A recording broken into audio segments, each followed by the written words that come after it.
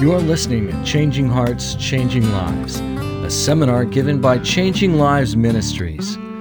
David Pallison is a counselor and faculty member with a Christian Counseling and Educational Foundation, as well as the editor of the Journal of Biblical Counseling, a publication of CCEF.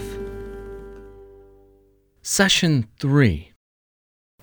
What do I have here? It's a map of Philadelphia, isn't it? Now, it doesn't look much like Philadelphia, you might say. I mean, goodness gracious, where's the buildings? Where's the people? Where's the life? Where's the river? Where's the rowers out on the river? Where's Camden across the river? Where's the aquarium, the art museum? It doesn't look a bit like Philadelphia, but as a map, this is an infallible guide that will get you around Philadelphia without being lost.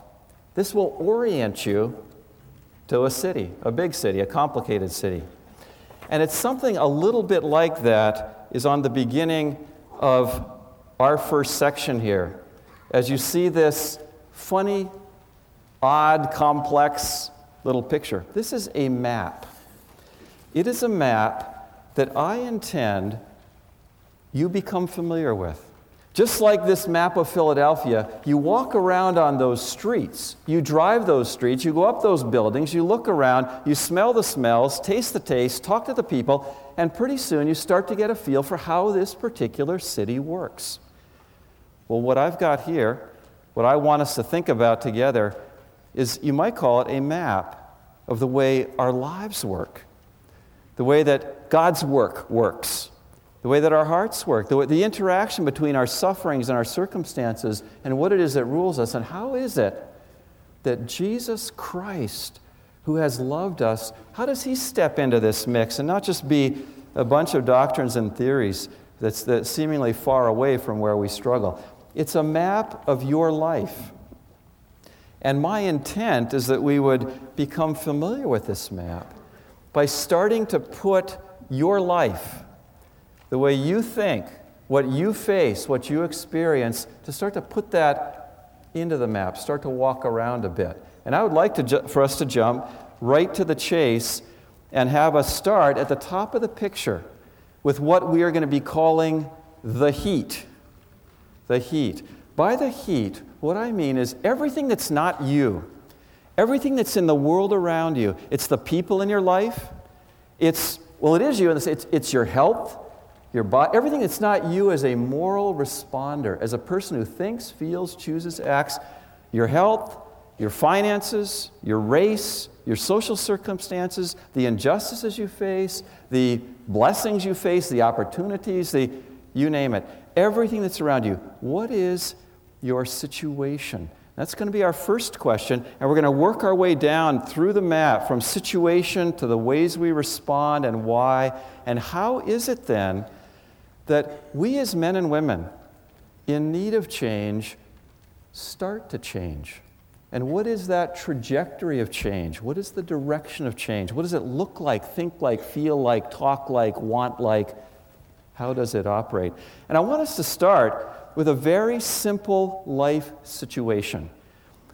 Paul Tripp's not the only person that was ever stuck in traffic when he had somewhere he wanted to go. And I would like you to imagine yourself stuck in traffic. Stuck in traffic, out on the highway or whatever's the point of reference for you. And then add to that, it's a very important appointment. Maybe it's a doctor's visit and there's been some serious things that seemingly wrong. This is a very important appointment. Or with the doctor to try to get that checked out. Or maybe you're a business salesperson and you've got an important sales call. This is the one you've been building towards for 4 months. This is the one that makes the difference between your year being a struggle and your year having some flush to it. Big sales call. Maybe it's an important appointment with somebody that you were alienated from. They always felt like you let them down. And they wrote you out of their life, and you managed to go back and say, let's get together for lunch. The person agreed. And here you are, stuck out on your highway, and Department of Transportation has decided to shut down lanes. And the appointment is for 12 o'clock, and it's now 10 minutes to 12, and you haven't moved in half an hour.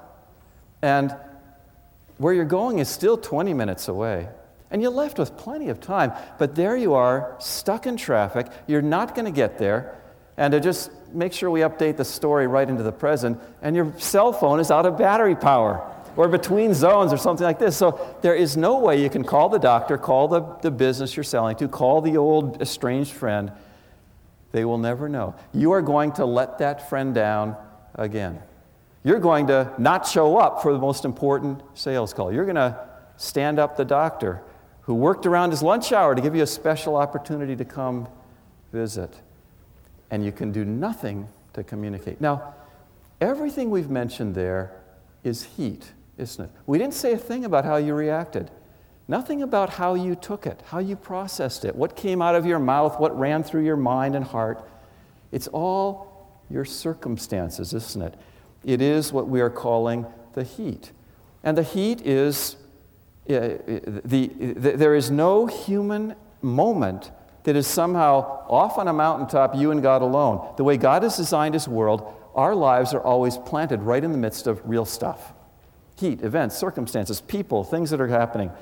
Being stuck in traffic, important appointment, is one particular kind. Now, you're in the circumstance, and you react in some way or other, right?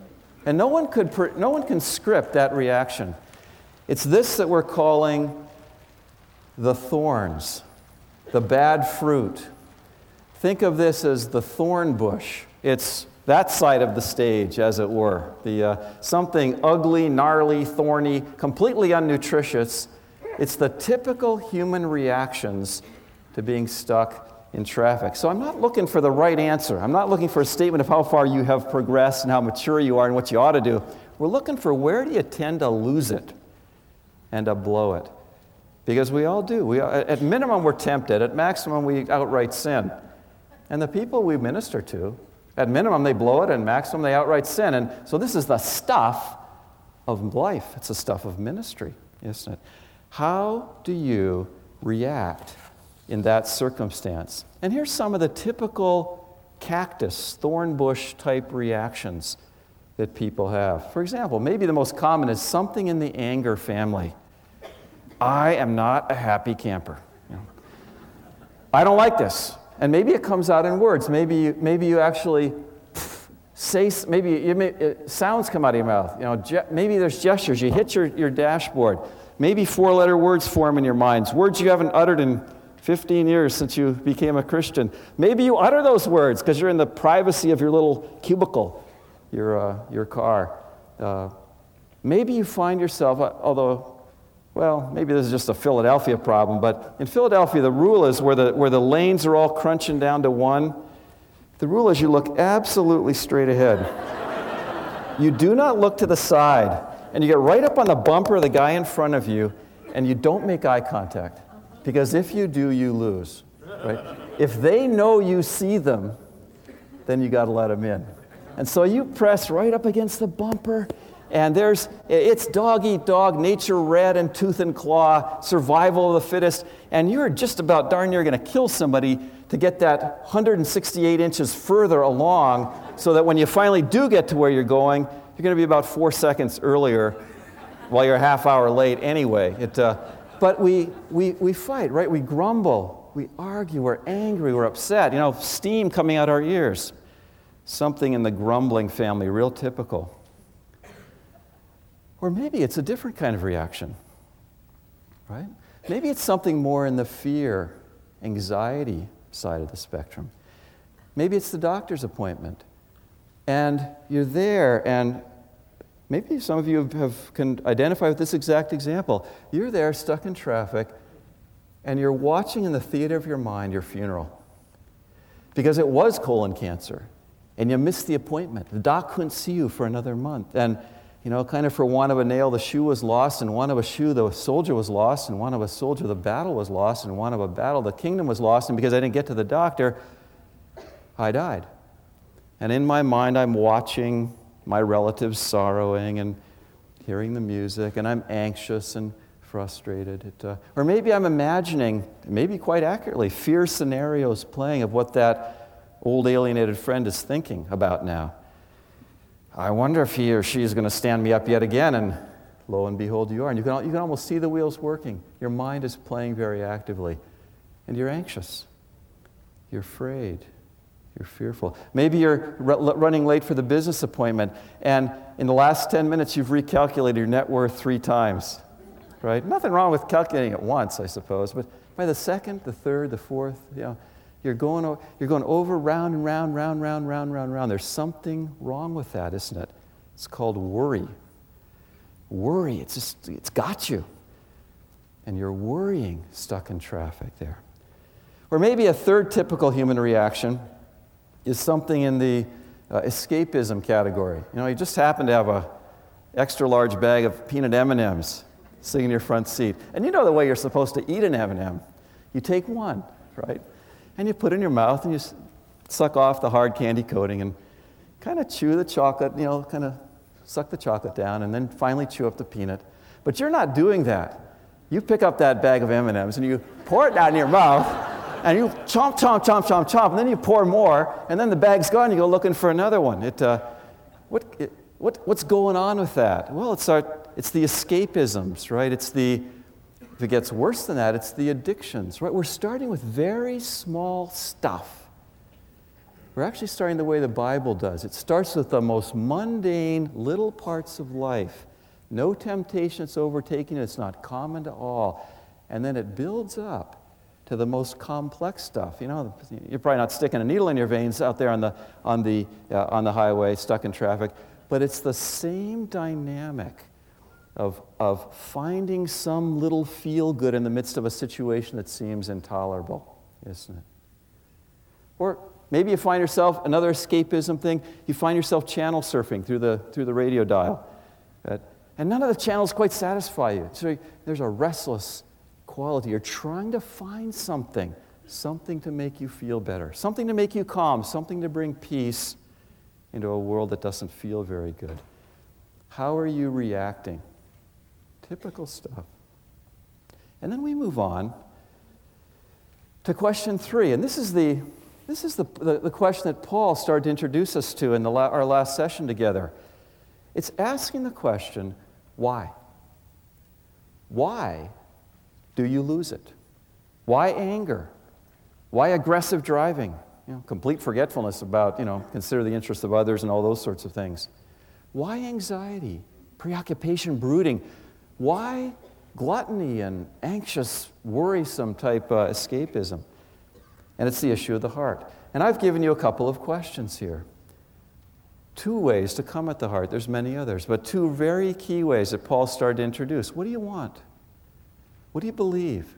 Because what happens in situations like this, from as tiny as you're stuck in traffic to as major as you got betrayed by somebody you trusted, from as tiny as you got allergies to as major as you just got a failed cancer diagnosis, what happens to us, as Paul said, it's not what happened, it's how I interpret it and what I want that I bring to it. And so you think about those particular thorny reactions that we just talked about, those forms of foolishness, of sinfulness that we mentioned. Where do they come from? Why do I do that? And I'll give you a sampler here. Again, we're just feeling our way in with a very simple case study into which every one of us can put our lives. Why do I do those things? Start with the anger. Why the anger? Here's maybe the most basic reason. It's just simply, I want to get where I want to go when I want to get there. Thank you very much. It's naked pride. My will be done. I am God. And I am mad, and I'm going to fight you and not let you merge because I want my way. It's some pretty basic stuff. Maybe it's something a little more subtle. Maybe it's what the Bible calls the fear of man. That the real reason I'm so bothered at the thought of that person who I'm not going to be able to have lunch with is I'm afraid that he or she is going to wreck my reputation. And they're going to not like me, and I just can't stand not being liked. My life is keyed to the opinions of others, and so I'm very anxious at any kind of situation that might threaten that, right? Or maybe there you are, you're the salesperson, you're going to the big sales event, you're not going to get there, you're recalculating your net worth, you're starting to get sweat under your arms, butterflies in the stomach. You are what Jesus calls a mammon worshiper, right? You serve either God or mammon. Here we're in a world God has provided for your needs. You have not starved.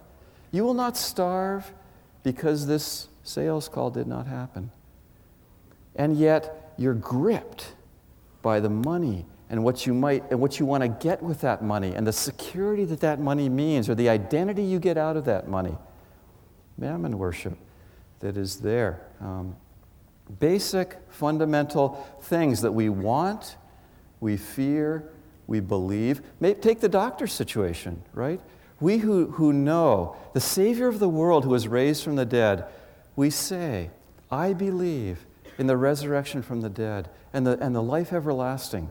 I believe that there is a day when the trumpet sounds and we will see him face to face and every tear will be wiped away and the battle will be over and the race will be run and all manner of ill will be made well. And yet, at that moment, stuck out on the highway, that's not what is controlling. That belief is not controlling my heart, is it? It is the belief in the salvific power of modern medicine. That somehow life and death is in the hands of that specialist, that internist who is going to examine me. I'm not arguing don't go to the doctor, right? But what am I investing in my going? How heavy is it? What does it mean that I'm going? And why am I having a panic attack? Or horsing down M&Ms, as it were? Or getting angry at the Department of Transportation, if it's not that somehow I have a functional belief that medicine saves. In fact, my appointment at noon saves, and not to have that appointment kills. You see, there's dislocations of my faith, my desires, my fears, my hopes, where I take refuge, what I love. All those verbs that relate us to God get other objects attached at the end of them. You might say that what happens is my heart gets hijacked. Hijacker seize the controls. Other things preoccupy me, what I love and want. That's that issue of the heart. That's that thing that lies below and beneath, you might say. The anger, the fears, the depression, the addictions, the escapisms, and so forth. And after all, we're picking a really little example, aren't we? And yet, from God's point of view, there are no little moments, are there? In fact, Jesus says that we will be judged for every careless word that comes out of our mouth. There's no word that does not have weight. There's no word that does not emerge, no word, no thought, no attitude that does not play out tremendously important issues, right? I mean, here we are, we're just talking about being stuck in traffic and having a little temper tantrum. And yet what's playing out is unbelief, idolatry, lust, fear of the wrong thing, mammon worship. Just stuck on the highway, right? And there are consequences, aren't there? We reap what we sow. Here's this other part, this fourth part of our picture. What are the consequences of where my life has become dislocated? What does happen? Now, some of it may be simply emotional. I become emotionally disheveled, you might say. I turn into a wreck. Maybe when I show up finally at the sales call, you've seen people like this. Maybe you've been there all emotionally upset and trying to blame the Department of Transportation and cover your own hind end and pour blame on somebody else. And maybe a traffic accident happens. Everybody's pushing in and you get a little fender bender. So now you're out your $250 deductible on your insurance as well as everything else bad that's happened. Maybe something really tragic happens. There was a situation in our city, Philadelphia, a couple of years ago, one of these traffic situations. Somebody cut somebody else off, guy didn't like it, made an obscene gesture. The guy who was the recipient of this obscene gesture pulled out a gun, fired, and the man's wife was killed. So here you are, what's his heat? Well, this idiot cut me off. His reaction, obscene gesture. What ruled his heart? You don't step on me. My will be done. Consequences, question 4. My wife is bleeding to death on the front seat beside me. It's not always that dramatic. Sometimes it's minor, sometimes it's major. But there are consequences to the way we react, aren't there? Those first 4 questions are the vicious circle, the merry-go-round on which people get stuck. In fact, their whole lives get stuck, don't they? It is of the nature of redemption in Christ to break into that merry-go-round. to break into that vicious circle and start to create a gracious circle, there is a way off the merry-go-round. And that's this third tree in the center, right? It's this, who is God anyway? What does he say? What does he do in Christ? Who is he? It's this Redeemer who is the bridge between thorn and fruit tree, between sin and righteousness, between hate and anxiety and despair and addiction and purpose and love. And it's this person is the bridge. And what does the Bible say? The Bible doesn't have your name in it with your little traffic jam in your little county or town, does it? But it does have it in it. You just have to listen in the right way. Because the Bible says many things that apply directly to your situation. For starters, God rules all things.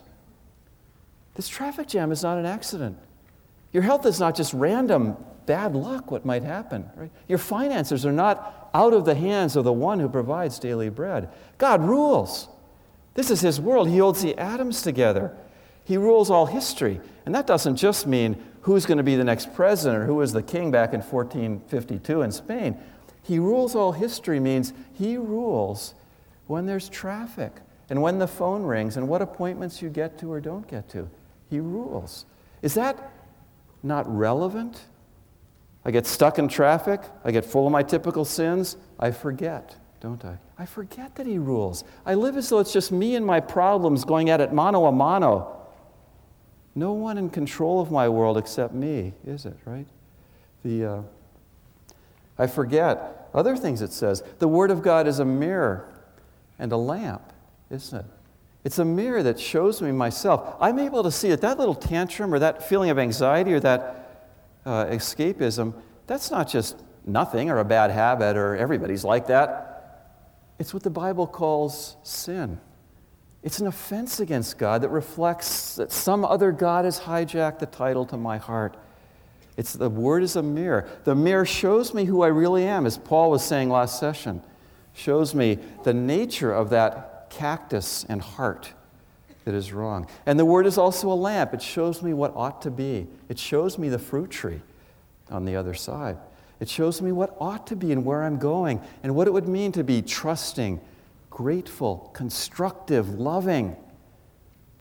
But we all know the law has no power, right? The mirror and the lamp don't have power to change such as we are. There is a Redeemer. The Word says that too. This God, this big circle of the God who is in control of all things and speaks to all things and sees all things and enters circumstances.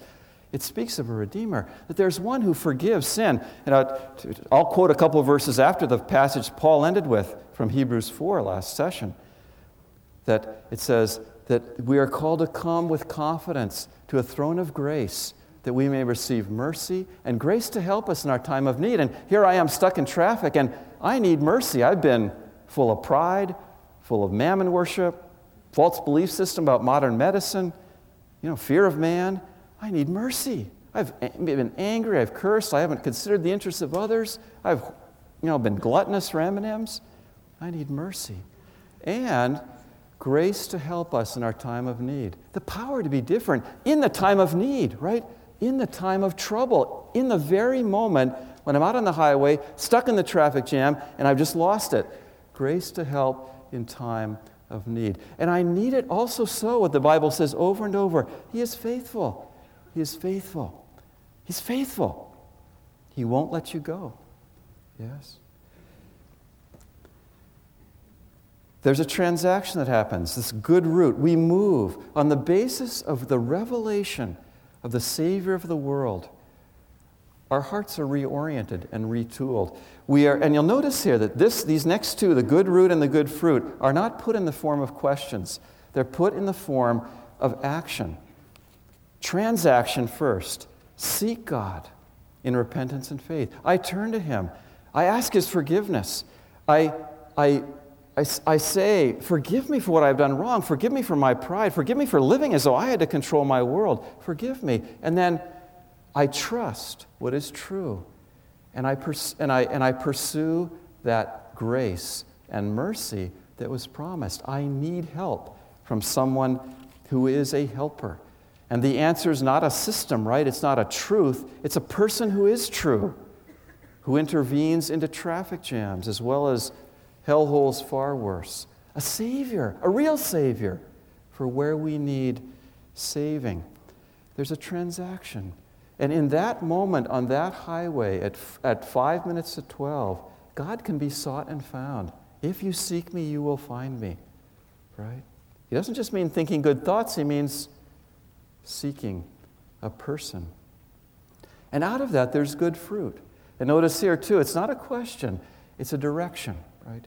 It's an action. Transaction with God, action into my world to respond with love. Now, I'm stuck in traffic. There's not a whole lot of things I can do. But there is. Even something as tiny as this sort of situation, there's a place for love and good works to come forth. For starters, I might want to wave a couple people in. Who'd have thought of that? Make a little eye contact, right? And now in Philadelphia, you probably shouldn't wave too many people in, or the guy behind you will pull out his gun, and blow you away. But you can at least spread a little cheer around. Or maybe it's when you show up for that appointment, instead of making excuses, covering your hind end, you just explain what happened. You say, I'm concerned for you, and you get down to business. You're there to serve them.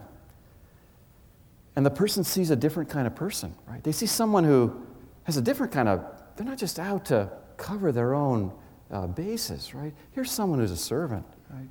Maybe that night, there's somebody in your world you get a phone call at 8 o'clock, and somebody in your world has just had real big heat. Child has died, found drugs. And all of a sudden you find your heat was different, your thorns are different, but you've got something to say to that person. And there are consequences. We reap. Maybe you reap wisdom in your relationships. Maybe your counsel becomes effective. These sorts of things. There are various kinds of, maybe you don't get the sale, but at that moment you became a disciple of God in Christ because you became a changer for the first time in your life.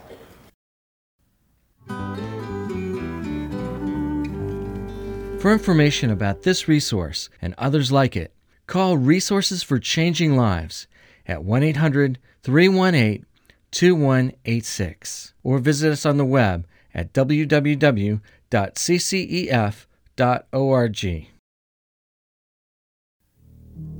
A CDR Communications production.